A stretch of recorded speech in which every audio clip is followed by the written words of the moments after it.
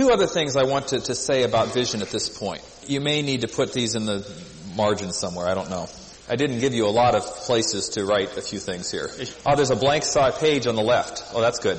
Keep in mind that God wants to bless your ministry far more than you can realize. It is the nature of God to bless His people. There's a character in the Bible that has always intrigued me. He only has 2 verses.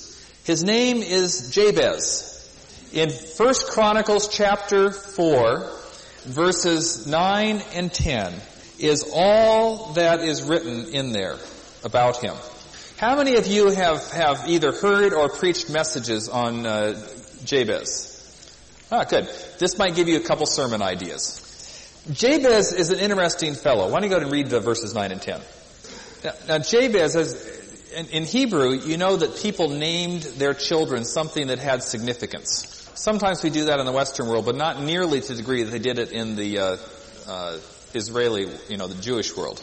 This mother named her son Jabez, which sounds like the Hebrew word for pain. Strange thing to name a kid.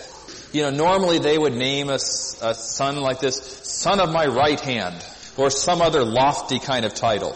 This one was called Pain. Why would she do that to him? Maybe it was just such a painful childbirth she never wanted him to forget. I went through a lot to bring you into this world, and I never want you to forget it. Perhaps she did not want to have another child. Who knows why? But every time she would call his name, she would remind him of what he was. Talk about not building a child's self-esteem. This kid grew up with a very poor self-image. And yet notice what he did. He prayed to God. He said, God, would you bless me?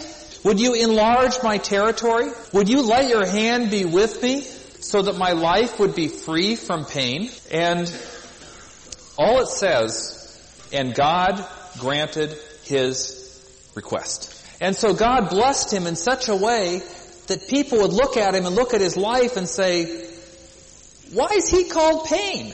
His life is anything but painful. See, Jabez asked God to bless him in such a way that his life would be a contradiction to his name.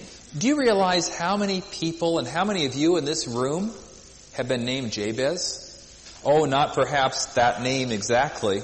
Then others, significant others in your life called you that, with lots of hurts and lots of wounds connected to that. But I just want to let you know that God wants to bless you like Jabez. It says in Psalm 84:11, no good thing does he withhold from those who walk uprightly.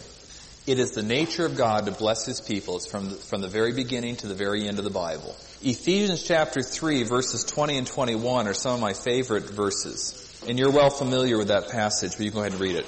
God wants to do more than you can even imagine. Think in your wildest imaginations. What could you envision God doing?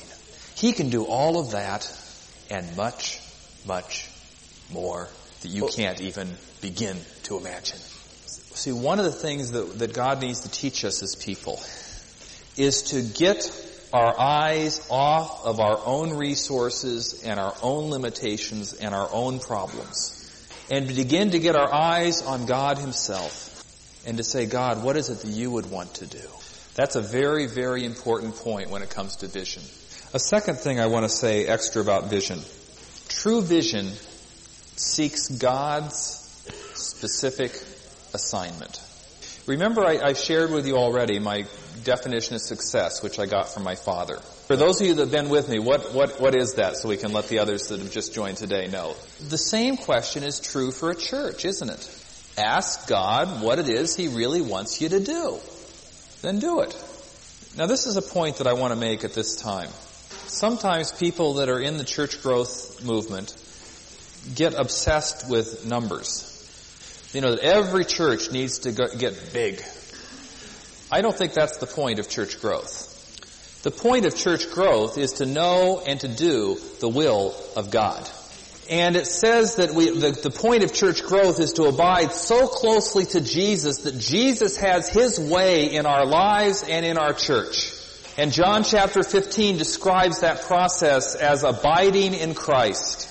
And as we abide in Christ, it tells us in John chapter 15 and verse 8, we will bear much fruit and so prove to be His disciples. So the closer we are to Jesus, the more we abide in Him. If we are abiding, we will be fruitful. And what is the fruit that was on Jesus' heart? That we would make disciples. That we would make more disciples and we would become better disciples ourselves. That is the will of God. I can't tell you how big God wants your church to grow. He may want your church to stay small and out of this send off people and keep starting all sorts of other churches. The only thing I can tell you is find out what God wants you to do and do it. And then when God has you stand before Him, He'll say to you, well done, good and faithful servant. But you know the problem is, it's a real serious spiritual problem. That we want to be in control. We want to be the ones to build the church. We want the church to meet our needs. We want the church to be a place where we can be comfortable. We want to be in control. And you know, there's many times that we have to come to repent of that. Because sometimes there's a great fear. And I find this is found in the American church, and I suspect you'd find it here too. What if God really had control of my life? What if God really were the Lord of our church? What if Jesus really could do what He wanted to do? Sometimes we don't let Him because we're afraid. But don't forget, God is a God who loves to bless His people. He wants to release us from our fears. He wants to pour out His blessing like we can't even imagine. And sometimes we're like this little kid hanging on to this little terrible thing that we want, that we think is so great, but it's really so puny. And God wants to give us so much more if we just let go on the need for spiritual empowerment.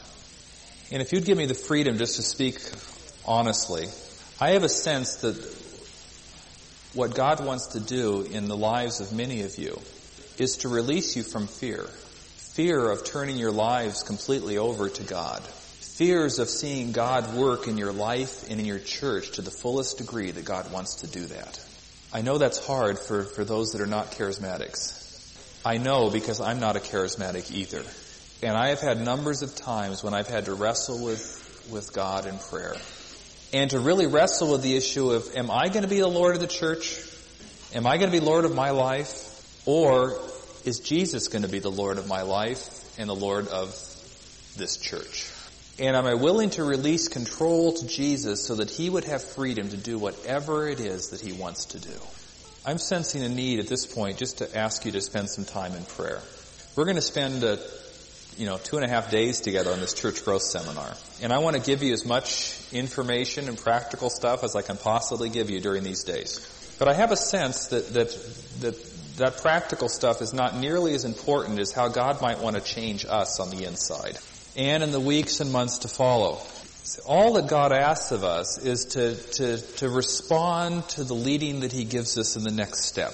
So I just want to encourage you that many of you have begun a journey, and there'll be many steps along the way that God will lead you to, each one at a time in His timing.